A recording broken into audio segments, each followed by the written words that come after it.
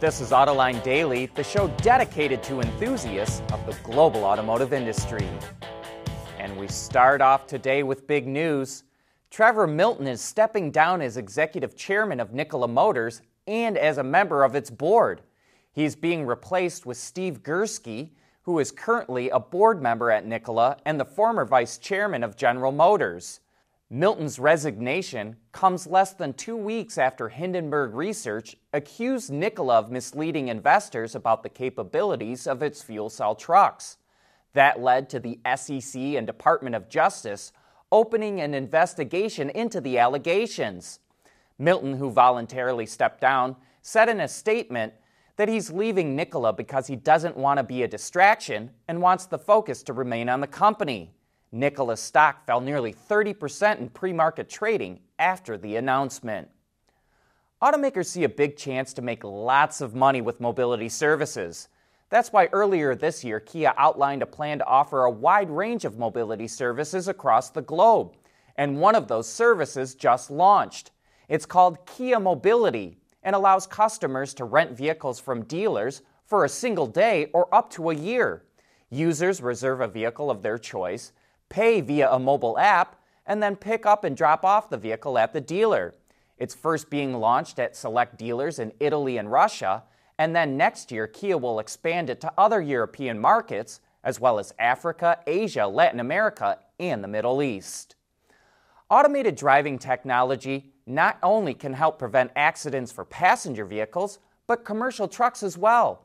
But one issue with partially automated systems is making sure the driver can take over control of the vehicle when necessary. That's why Bosch, Volkswagen, MAN Bus and Truck, along with university partners, launched a project to study SAE Level 2 and 3 autonomous capabilities in trucks and the best way to keep drivers engaged when switching between manual and automated driving. The researchers developed a virtual companion that keeps the driver alert, counteracts fatigue, and makes the trip as pleasant as possible.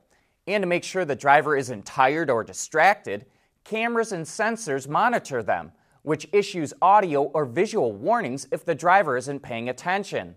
While this project looked at commercial trucks, the companies say the technology can also be applied to passenger cars. We want to know what drives your testing. OTA, connected car, diagnostics, remote testing. Intrepid Control Systems is here to help you work from anywhere. Intrepid Control Systems, driven by your data.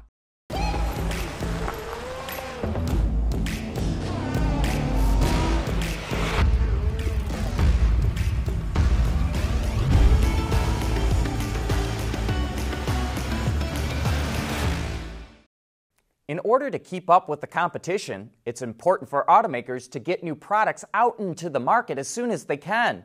And to help speed up the development process, BMW is using augmented reality technology in concept and prototype engineering. By wearing AR goggles, engineers can overlay virtual parts on a real vehicle body to see if it can be installed without problems. They can manipulate the augmented parts with their hands to modify the size, position, and angle of the components. BMW says the technology can save up to a year on validation. A bright chrome grille has always been the distinguishing feature of any Denali-branded vehicle from GMC, and you'd be hard-pressed to miss the one on the all-new Yukon Denali. Hey, that's the wrong picture. There, that's better. It's kind of hard in these pictures to convey just how big and bright the grille is, but in person, it practically slaps you in the face. And while it might be gaudy to some, GMC seems to have the recipe for what Denali customers like locked down. Denali's account for something like a third of all of GMC's sales. And the all-new Yukon Denali shouldn't detract from that success. It's the latest vehicle to roll through the Autoline garage that we had the pleasure of driving, and we do mean pleasure. Despite riding on massive 22-inch wheels and tires, the Yukon Denali soaks up the road like a luxury sedan, thanks to the new fully independent rear suspension and the magnetic and air ride dampers. This is easily the best riding Yukon GMC has ever made. It might also be the quietest.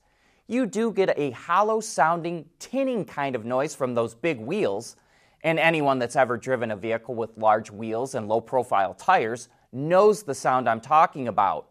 But overall, it's so quiet and rides so nice that the Yukon Denali is one of those vehicles that you feel like you're going slower than you really are.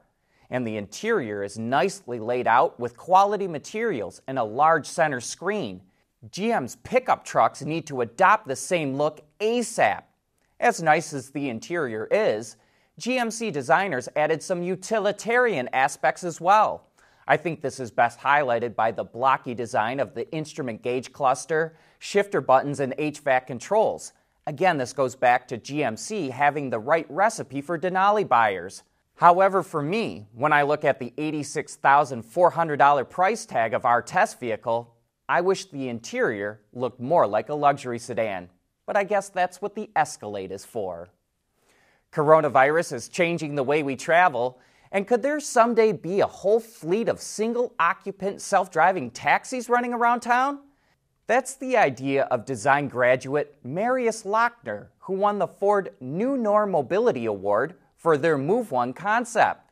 Designed for people with limited mobility in mind, the Move One concept features a minimalist interior with flat surfaces and easy-to-clean materials. And with only one person on board, there's no need to worry about social distancing. Lochner received £1,000 for the winning design and a semester of mentoring from two of Ford of Europe's chief designers.